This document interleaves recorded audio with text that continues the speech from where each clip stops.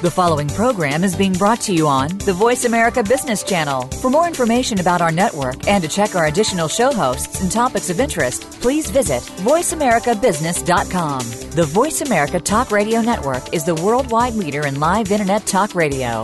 Visit voiceamerica.com. The views and ideas expressed on the following program are strictly those of the host or guests and do not necessarily reflect the views and ideas held by the Voice America Talk Radio Network, its staff, and management.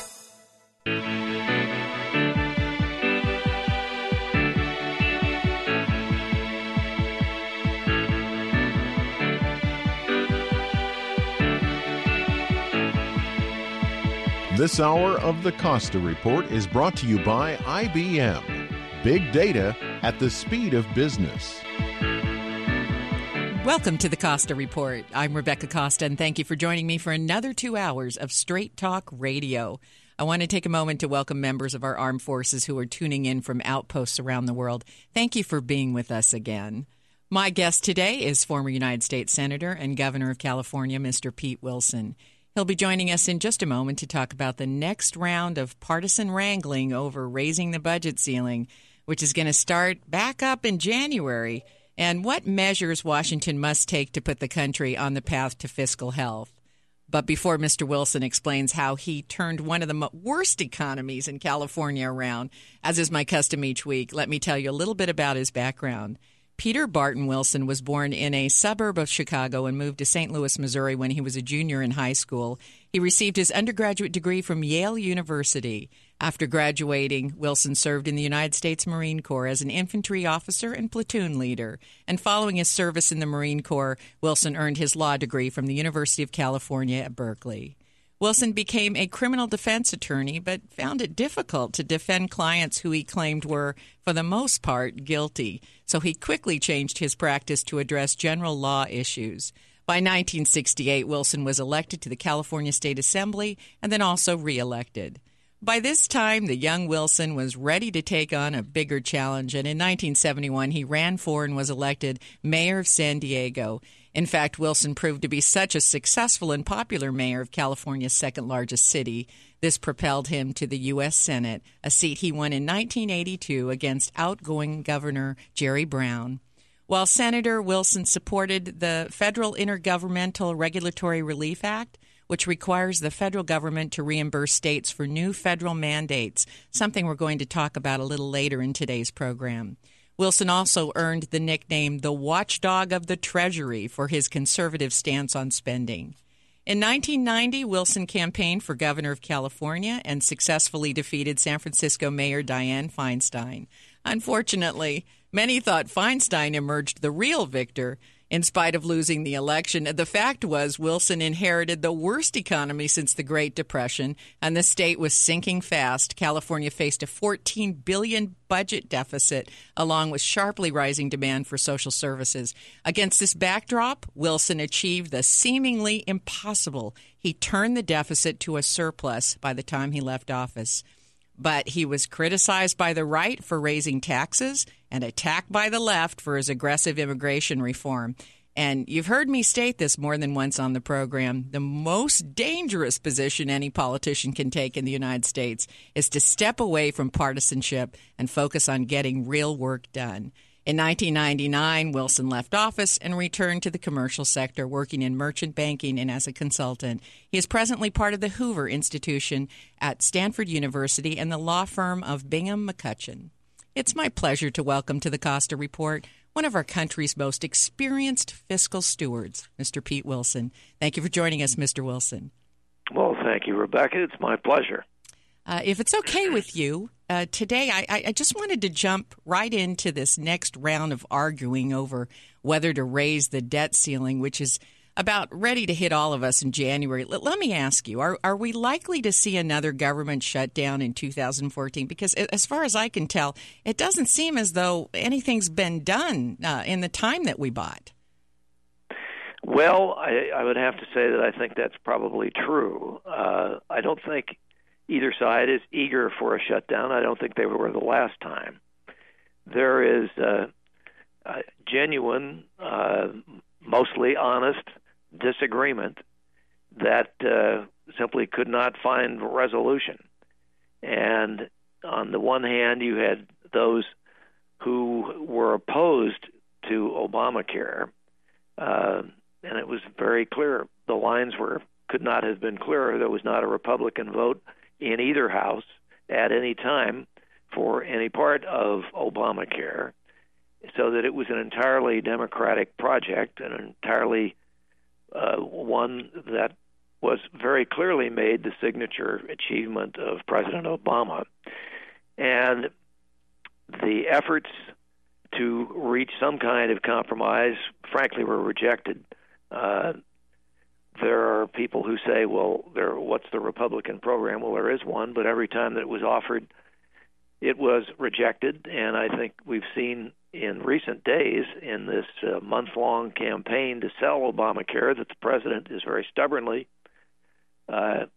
asserting that as long as he is president, there will be no change in it, and therefore all the flack that he has taken, not only on the website, but really much more important on the basic conflict that is inherent in the legislation, has not dissuaded him from pursuing it with a single-mindedness that is very worrisome to the people in his party who are seeking re-election in 2014. So are we just going to see round two again at the beginning of next year? I mean, it's going to be the same standoff over Obamacare, isn't it? Well, that may well be. I don't think you will see an effort to defund it, but I do think that you will see ongoing opposition, and I think you will see ongoing defense by the administration. But it's very clear from the people who have been trooping down to the White House, especially those from the Senate, that they are in deathly fear that Obamacare is going to cost them their seats. So let me ask you, are we going to raise the debt ceiling again? I think that we will raise the debt ceiling, but there is clearly need for the kind of mechanism that will avoid the problem of having to simply recognize that we've been profligate and honoring the debts. That is just guaranteed for us to continue the growth in the size and cost of government. But But we can't just continue on this. I mean, you of all people would not condone raising the debt ceiling every 6 months. Well, I don't. That's not even in your DNA. But no, that's right. But you have to recognize that the reason that it arises as a requirement is because there is no end to the spending on the part of the majority. And so what kind of emergency measures can either the Republican or Democratic Party, let's not make this about any particular party, what kind of emergency measures could they do in the next 30 or 60 days to prevent us from having to raise the debt ceiling? Is there anything? What they have tried in the past, as you are aware, with mixed consequences and mixed support and opposition, is the sequester. And that is painful, particularly when the axe falls not equitably across the boards in an even fashion, but when the majority of the cuts are taken in disproportionate measure to military spending and preparedness, particularly at a time when we are facing very real,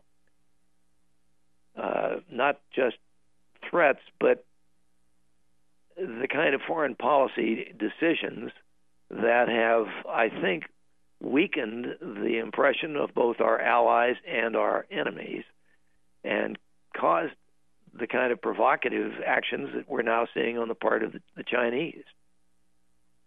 So I take it you would not be in favor of sequestration? I would prefer it, frankly, to continuing to simply spend beyond our ability to handle the debt. Mm-hmm. And we have already compiled a mountain of debt for our children and our grandchildren. You bet. And the great concern that I think most responsible people have in both parties is that one day it may result in the kind of touching off the kind of runaway inflation, which could, just be catastrophic. Yeah, that's definitely a concern. And we have to take our first commercial break. When we come back, we're going to find out more about the lessons we can learn from the turnaround of the California economy. You're listening to the Costa Report.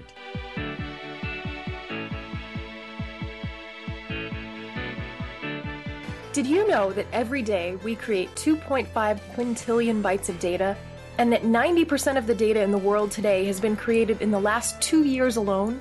This data comes from everywhere, and it affects everyone. This data is big data. Big data is all data, and it's more than simply a matter of size. Big data represents an opportunity to uncover new insights, make your business more agile, and answer questions that were previously beyond your reach. IBM's Big Data platform uses sophisticated technologies and patented advanced analytics designed to complement your existing information infrastructure. The IBM Big Data platform allows you to get started quickly today and expand to address more complex problems tomorrow. It doesn't matter where you start, it matters that you start. Find out how IBM can help you turn big data into a competitive advantage by visiting ibm.com/bigdata today.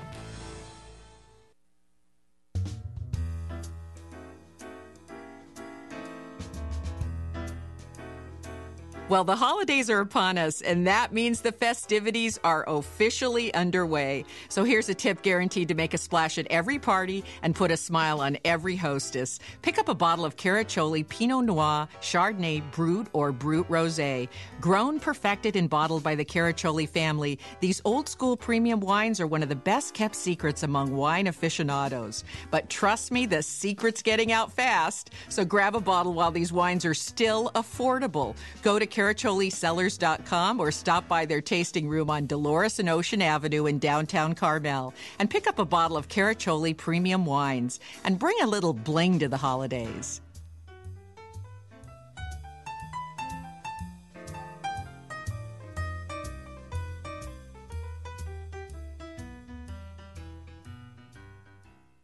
A few years ago, I noticed I was feeling increasingly tired. My fatigue was so intense that I got to the point sometimes when I got home from work, I couldn't even remember the drive. The excessive tiredness and forgetfulness, not to mention my snoring that constantly woke up my husband, prompted me to get a sleep test. The results showed that I have sleep apnea. Sleep apnea is a common disorder. In fact, 50 to 60% of those who snore have it.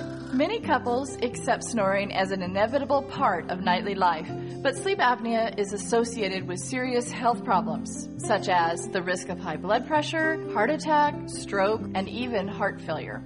Treatments for sleep apnea range from simple lifestyle changes to breathing machines to surgery.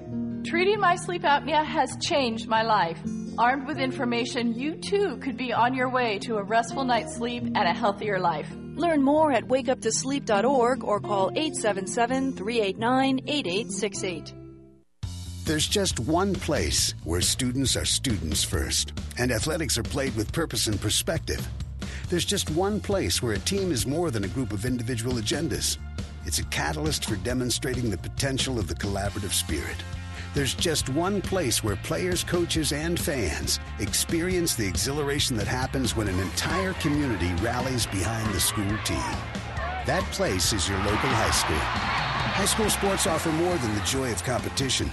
Studies show that student athletes are more likely to enjoy greater levels of achievement in other areas of their lives, including academics. In addition, high school sports help young people in California develop the discipline and confidence they need to be leaders in life, even as they unite communities like nothing else.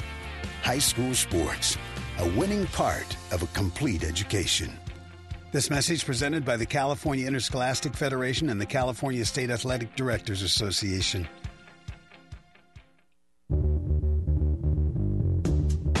Got a comment or a question? Visit Rebecca Costa's comments page at RebeccaCosta.com.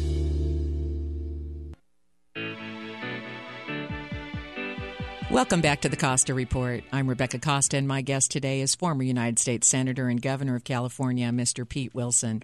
And before the break, we were talking about the options the nation may face early next year, which you point out may be sequestration or raising the budget ceiling. But as you were saying, sequestration comes with it some exposure regarding national security, and yet continuing to raise the debt ceiling is likely at some point to trigger hyperinflation, which our children and grandchildren will pay for. So it sounds like we're in for some tough decisions. Is that right? Yes, I think that it's inescapable. We'll have to make tough decisions, but it shouldn't be that difficult, really. I mean, recently the Reagan Library was host to a National Defense Forum, and they invited as guests the current Secretary of Defense, Secretary Hagel, and his two predecessors, Leon Panetta of California and Robert Gates.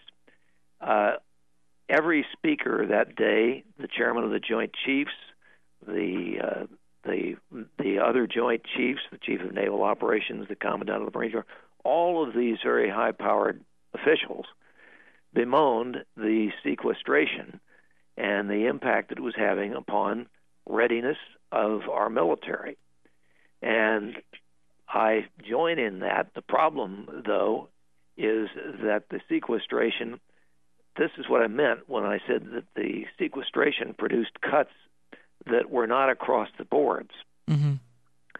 It fell disproportionately upon national security, and that is a serious mistake. And I think it has, in fact, invited an impression of weakness on our part, and weakness in terms of resolve. I think that and the president's performance on Syria, I think his earlier backing down from our missile defense commitments to our Polish and Czech allies, all of these things have sent a very unfortunate message.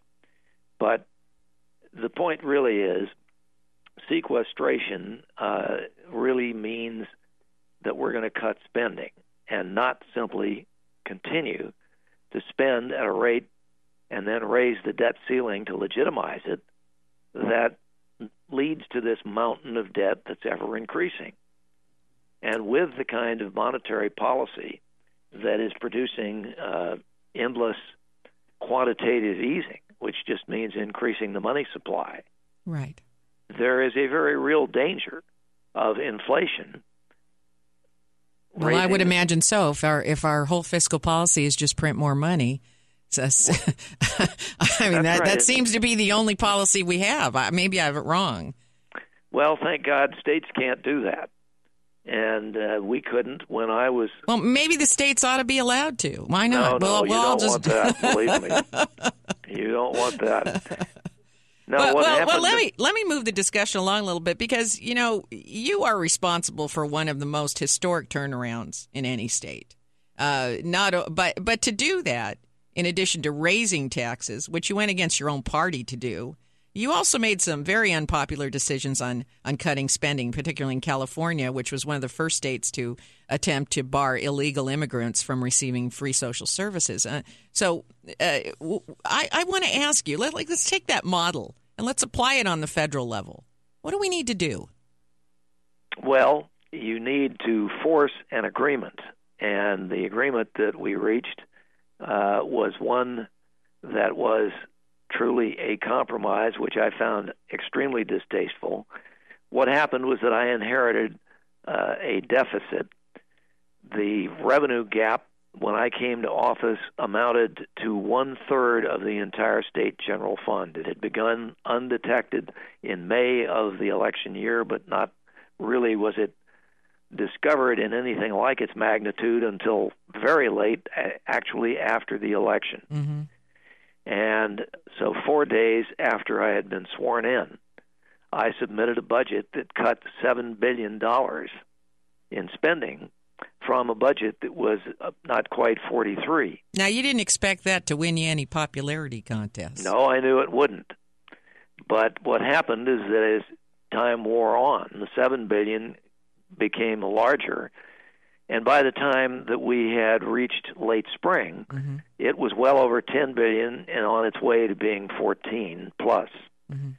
And at that point, the Democratic leadership said, We are no longer laughing, declaring your budget dead on arrival. We hate those cuts. We will agree to take them. But that's as far as we can go. And the rest, either run a deficit or increase taxes. Well, neither of those were acceptable to me, but one was even less acceptable, and that was the deficit that they were perfectly willing to run. And I had to remind them that it was a violation of the state constitution to do so. And if it had not been in the Constitution, I wouldn't have permitted it anyway, because there is something at the state level, at least, which is even more distasteful than a temporary, and I do mean temporary, increase in taxes, which is what we wound up doing with Republican votes. And it took some courage on their part. But in order to avoid that, we would have had to cut the only thing we hadn't cut, and that was education K through 12, which was already, frankly, liberally financed, as it always has been, and certainly in modern times, without a statutory guarantee that was put in place by the initiative process, which guaranteed a certain level of funding depending upon revenue levels. So the net of it was that we did increase taxes to fill half the gap. And it was by operation of law that they came off within 2 to 3 years. And at the same time, we made the kind of changes to change the image of California from being indifferent or even hostile to investment and job creation to a place that welcomed jobs and wanted to collaborate with communities large and small to bring jobs to California. Well, we have that problem now on a federal level. We still have the same two levers. We can either raise taxes or cut expenses, and we're likely going to have to follow the way of Australia and other countries. We're going to probably have to do both. So what's the holdup if we all know that? Well, the holdup in my case was that I threatened to veto anything that was not in balance. And it worked. They did not want to spend the rest of their lives in Sacramento, particularly in an election year, the second year I was in office, but they actually pushed it pretty hard. We went 64 days past the constitutional deadline. Yes, I remember that. I'm old enough to remember those days. And I said, my friends, you need to understand that if you are going to be intransigent about doing what you should make your Christmas dinner reservations across the street, because we will still be here. And the point was finally made. After the first 2 years, they agreed that we should try to do something more sensible. Well, I like that style. It was tough going, but you didn't blink. And maybe that's what we need in a leader, to say, don't put anything that isn't going to make mathematical sense across my desk. We have to take another short break. When we come back, we'll be continuing our conversation with Pete Wilson. You're listening to the Costa Report.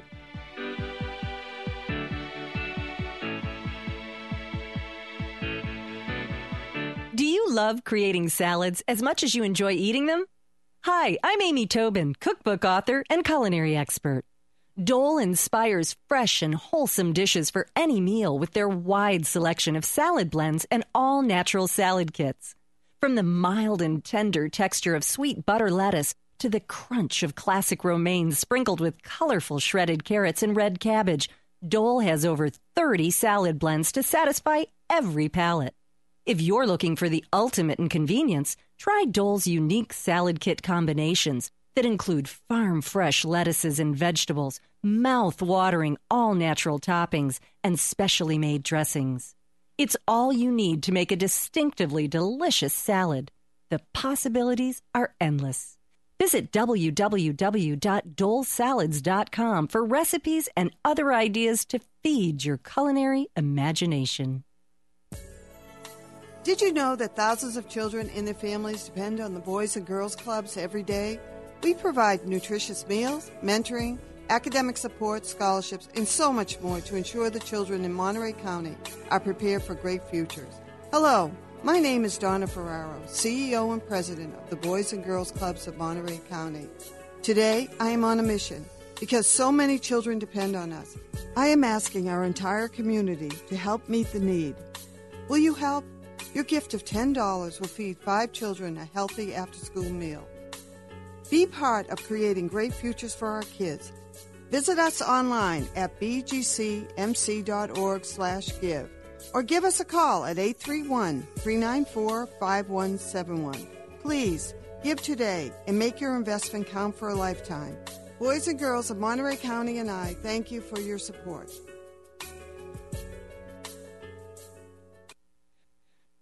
Hello, I'm Ben Vereen.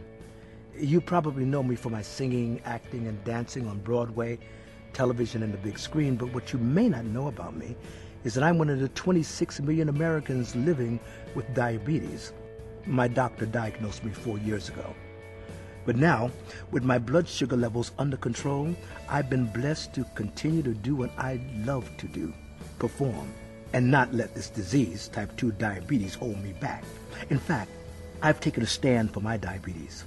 And I'm asking those of you with diabetes and those who love them to take this stand with me. Talk to your doctor today and visit standfordiabetes.org to learn more. That's standfordiabetes.org. A public service of taking control of your diabetes made possible with support from Sanofi U.S. Remember, if you have diabetes, it doesn't have to hold you back. Victor Ray, this is Scorpion 23 traveling west on MSR Vernon for Victor. 16 packs, request MSR status, over. Roger, Scorpion 23, all MSRs and AOR red past 24 hours. 3 IEDs on MSR Vernon. Victor X-ray, this is Scorpion 23. One Victor hit by IED at grid. Mike Bravo, 310-737, taking small arms fire. Request QRF and medevac at this location, over. In war, there will always be casualties. And for our wounded warriors, coming home can sometimes be a battle in itself. American troops who suffer traumatic injuries need the support of every American. Join us and send your message of support to our wounded warriors and their families at USO.org. The USO, until everyone comes home. Join Rebecca Costa right now on Facebook. Search facebook.com/Rebecca Costa. Welcome back to the Costa Report. I'm Rebecca Costa, and if you're just joining us, my guest today is Pete Wilson. And before we went to break, you were pointing out that when you became governor of California, there was a bit of a hostile attitude toward business, and changing that image was an important part of restoring California's fiscal health. So continuing along those lines, when the economy is growing and people are working, well, taxes naturally go up. So we have to put folks back to work in high-paying jobs again. My question to you is, what do you think the current administration should do to stimulate job growth? You mean the federal administration? Sure. Well, I think there are a number of things they could do. I think that tax policies are a part of it, just as they are at the state level. I think that regulatory excess is a terrible hidden tax. I'll give you one example very near at hand, and that is Dodd-Frank was the other piece of legislation after Obamacare that the Congress produced with the administration's backing. It has the potential to shut down any number of literally thousands of small banks across the country, and it is the community banks that finance half the small business loans in the country. And small business is the great job generator, the great employer, not just in California, but all across the country. For our listeners today who are not familiar with Dodd-Frank, how would that affect the smaller banks? Well, what it does is produce 400 new requirements that result in about 5,000 pages in the Federal Register. And the cost of compliance with these is phenomenal. the big banks that can afford it. The small banks literally cannot. There have already been a number shut down. There are more that are predicted to go out of business or be absorbed by bigger banks. Do you get a sense that regulations and complexity in general are being used to squeeze out the small business and even individuals? I mean, our personal tax code is, 75,000 pages now? I mean, that's just overwhelming. What chance does the person who's self-filing have? Well, you're absolutely right. The answer to your question is yes. And whether it is intended, that's the effect. And at the state level, it's driving people out of California, driving companies and employers out of California. And that is, it's not a luxury, but it's a practice that we cannot afford. Now, I've never seen bureaucracies go backwards. Have you?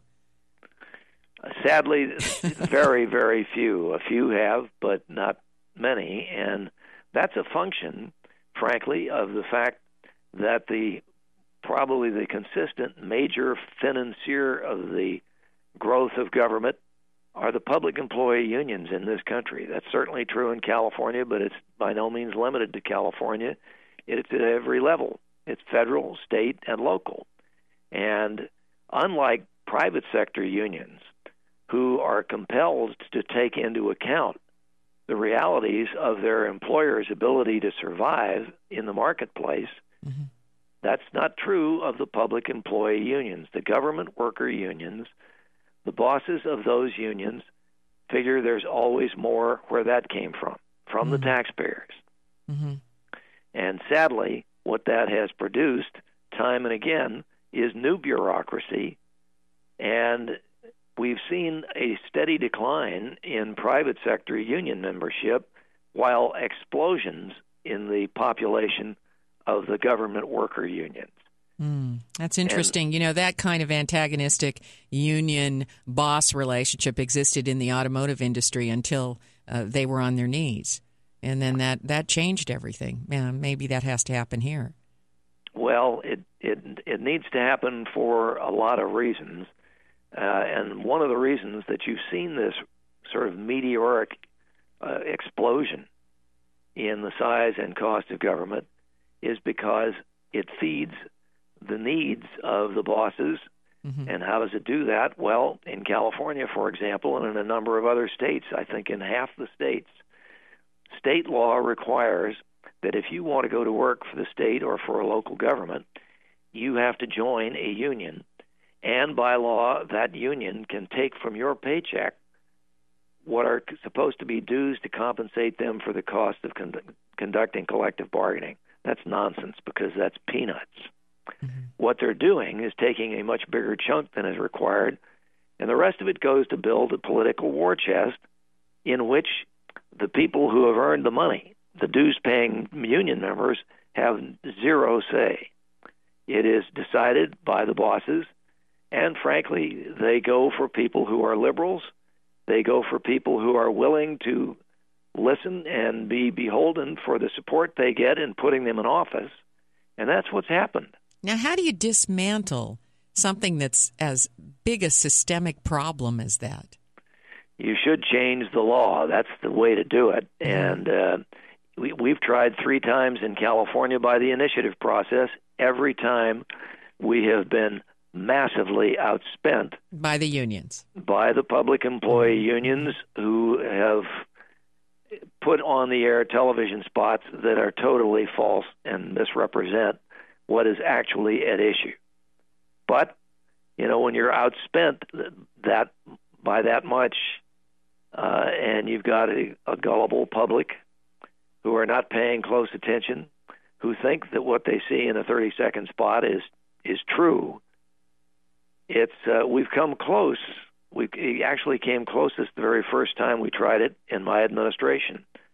But I think maybe the courts will finally come to the conclusion that this is a violation of the First Amendment rights of dues-paying members of those unions, both public and private, whose money is being taken from their checks for political purposes without their consent. I never understood why unions can't be voluntary. If you're doing a good job for me, representing me, protecting me, from being exploited, then I would want to join you, right? I mean, doesn't it make logical sense that you would want to be part of an organization from which you benefit? Yes, but if they are supporting causes... Why does it have to be mandatory? Am I missing something? Well, I don't think so, but where it is voluntary, there are half the states it is voluntary, and they seem to function pretty well. And in fact, most of those states, which are red states for the most part, they are doing pretty well in job creation and in revenue production with far lower taxes than the blue states. When you look at the big states, California, New York, Illinois, although we've seen some remarkable things, if you had told me a year ago that Michigan would become a right-to-work state, I would have said, what are you smoking? Yeah, that's right. But that is not just an incidental consideration. And it has fueled the growth in the size and cost of federal government, state government, and local government. And then that in turn adds more regulation, adds more complexity. And then what we don't understand is that there's sort of a backfire effect. The more there very definitely is. Absolutely. I mean, just think of this. This bill has created, by the way, a brand new bureaucracy at the federal level. The Dodd-Frank bill created what is called the Consumer Financial Protection Bureau. And guess what they will be up to? Among other things, they will be pressing other federal agencies that will control setting the rates for mortgages to ease them so that we can be pushed right back into the same kind of subprime lending that caused the financial crisis in 2007 and 2008. Oh, I hope you're wrong about that. Boy, well, I hope I am too, but I don't think so. We can't withstand another hit like that. That was the devastation that created. You are absolutely right. We can't, and I hope we don't have to. But that seems to be the clear intention of this new bureaucracy. Well, I'm going to hope that somebody like yourself gets in there that's a pragmatist and maybe straightens everybody out. We have to take our last break, but stay right where you are. We'll be right back with Pete Wilson. You're listening to the Costa Report.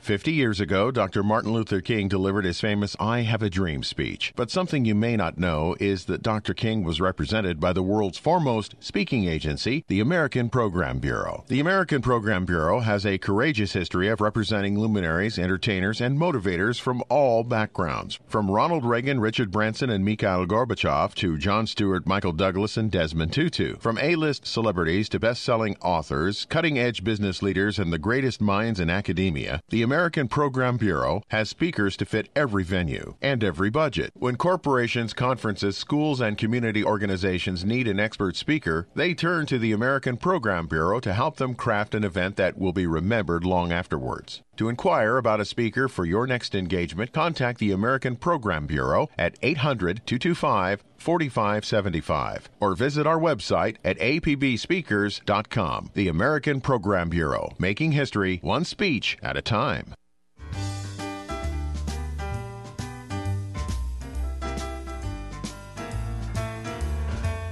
The best gifts I have ever received have been books. They're not expensive and they don't use electricity, but they do offer hours of enjoyment.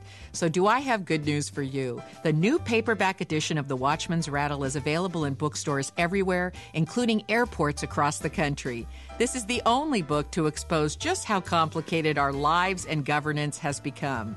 It not only explains the reasons for gridlock, but it also provides the answers. So pick up the new paperback edition of The Watchman's Rattle for a friend. The book Richard Branson says is a must-read. And while you're at it, grab a copy for yourself. You'll be happy you did.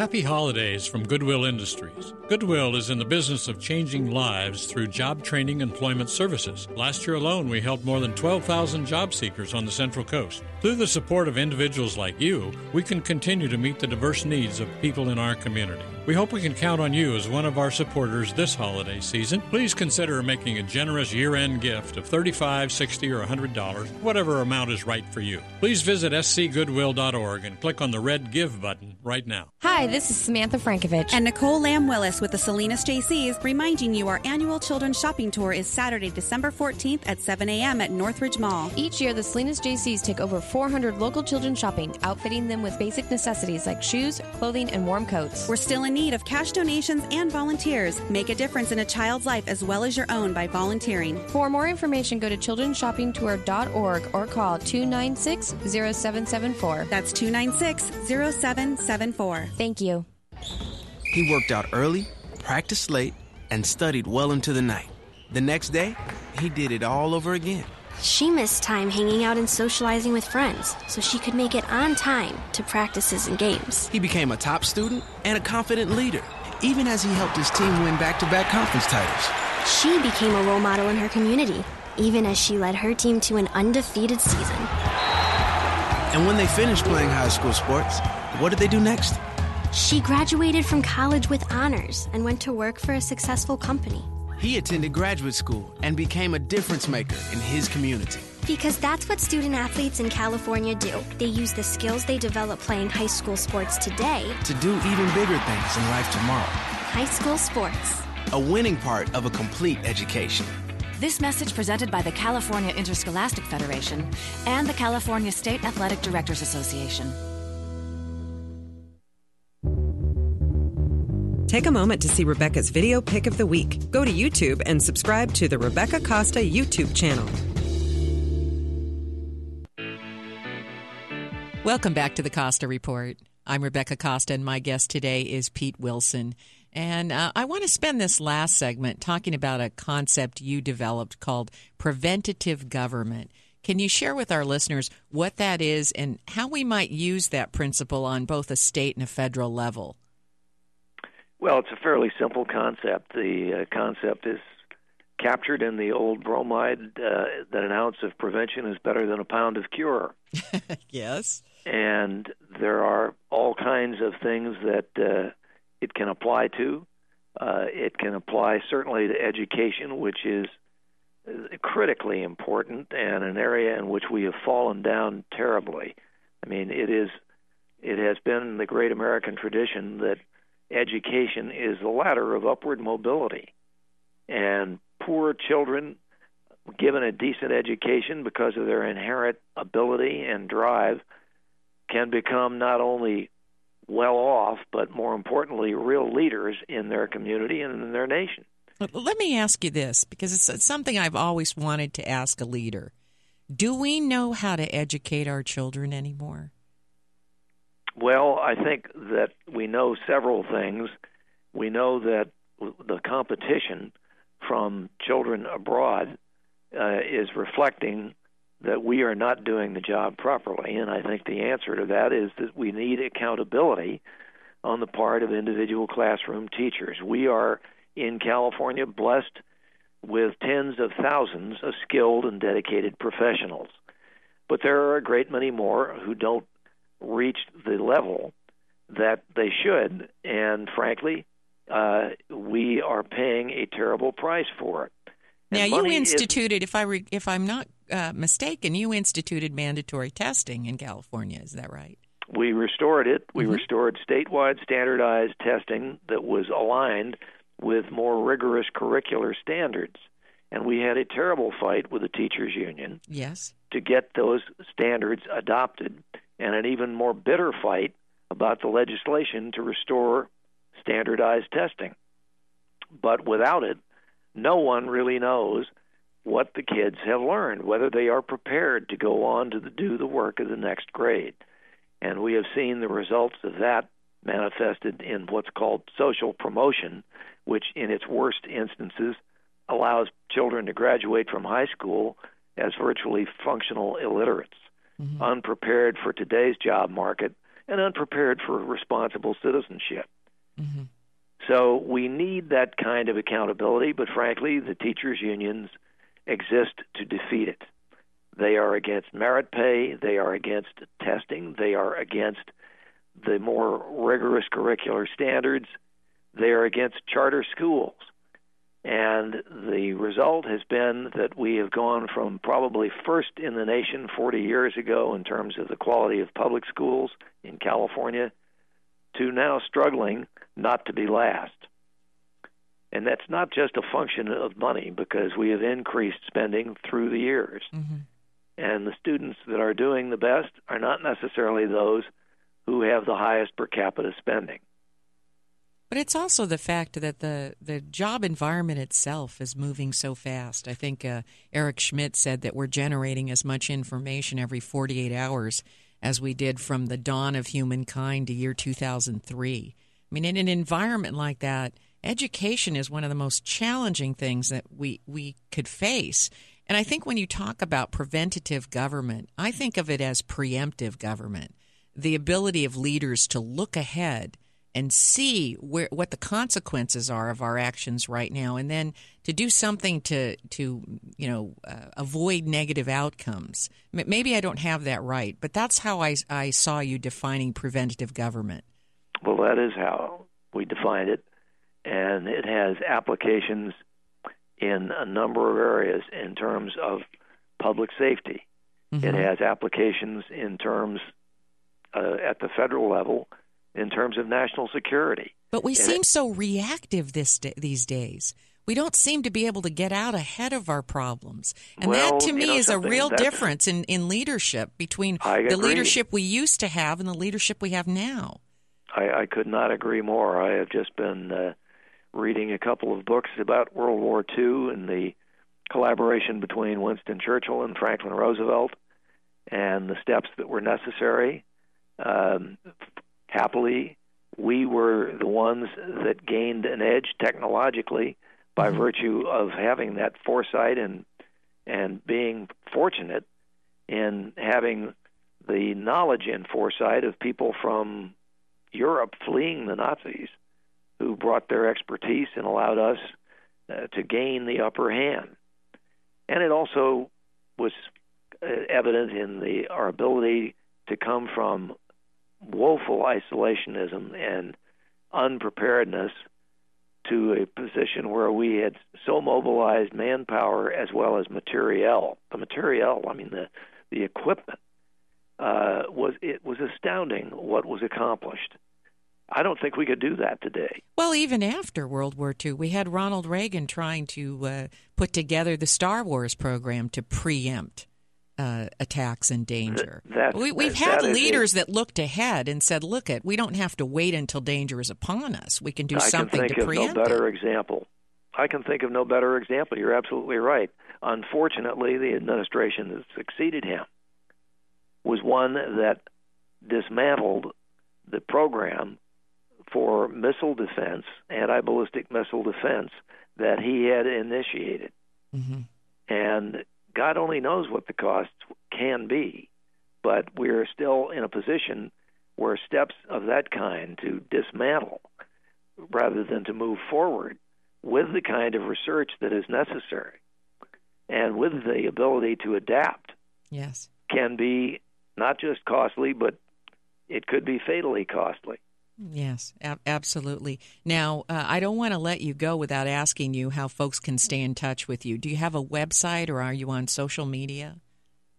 I am not. Okay, well, I won't make you. Do you have a website where they can keep track of what you're doing, or do you have a blog, something like that our listeners can go to? You know, I am busy enough right now so that I have had to resist an invitation to blog, and also we really don't have a website. Can I make a suggestion? Don't do it.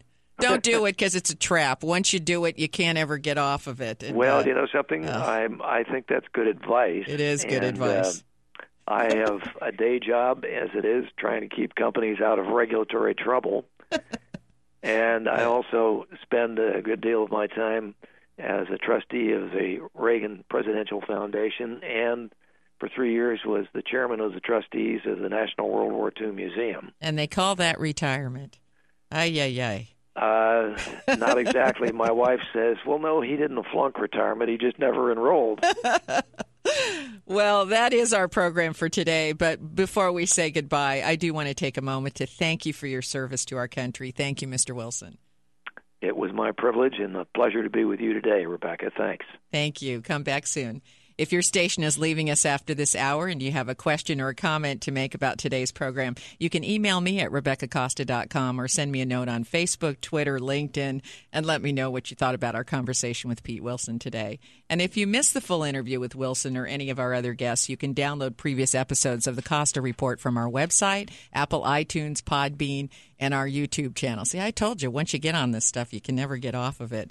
I also want to take a moment to thank listeners who put the Watchman's Rattle on their Christmas list, and those of you who have taken a moment to order your copies.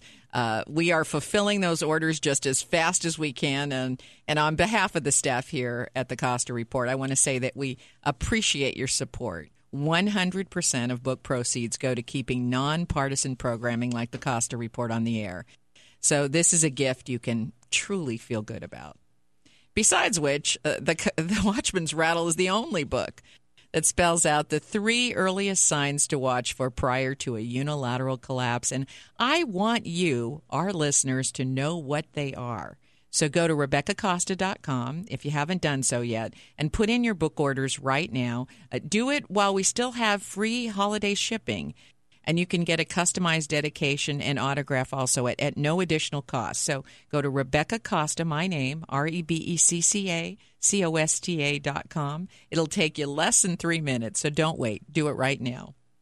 If your station is leaving us after this hour, next week we'll be continuing to look at the state of our nation's economy. My guest is popular financial pundit and CEO of Euro-Pacific Capital, Mr. Peter Schiff. He'll be here to explain whether there's any real danger of America going bankrupt and what must be done to restore international confidence in our fiscal policy. Don't miss Peter Schiff next week right here on your favorite news program. Now stay tuned for another hour of Straight Talk Radio following these important messages from our sponsors. You're listening to the Costa Report.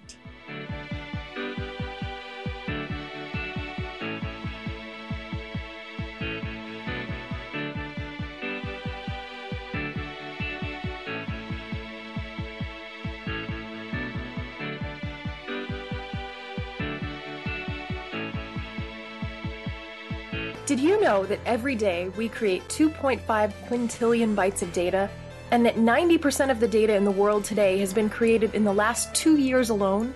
This data comes from everywhere, and it affects everyone. This data is big data.